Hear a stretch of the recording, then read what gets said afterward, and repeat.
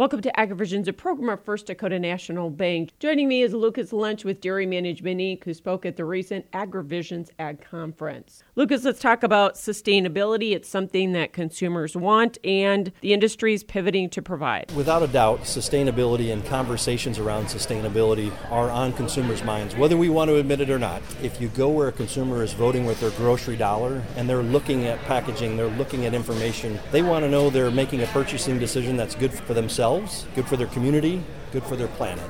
And it may sound catchy, but at the end of the day, that's their contribution to sustainability. So it's important for all of us to take a step back and join that conversation. We can't do it without everybody being part of it. Dairy by itself can't just tell a sustainability story.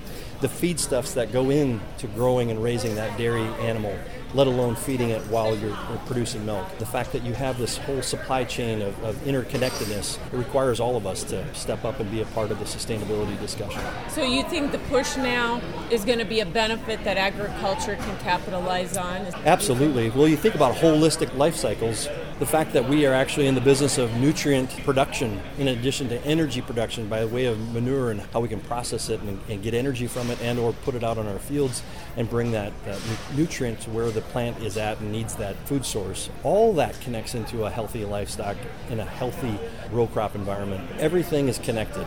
And I think the more that consumers are made aware of all that we have and they can start comparing it to a lab-grown whatever or something that is in a vat full of ingredients, I think of it like the clean label argument. It wasn't that long ago that clean label, who won that discussion? Real food. Real meat, real milk, real dairy, real eggs, that was clean label.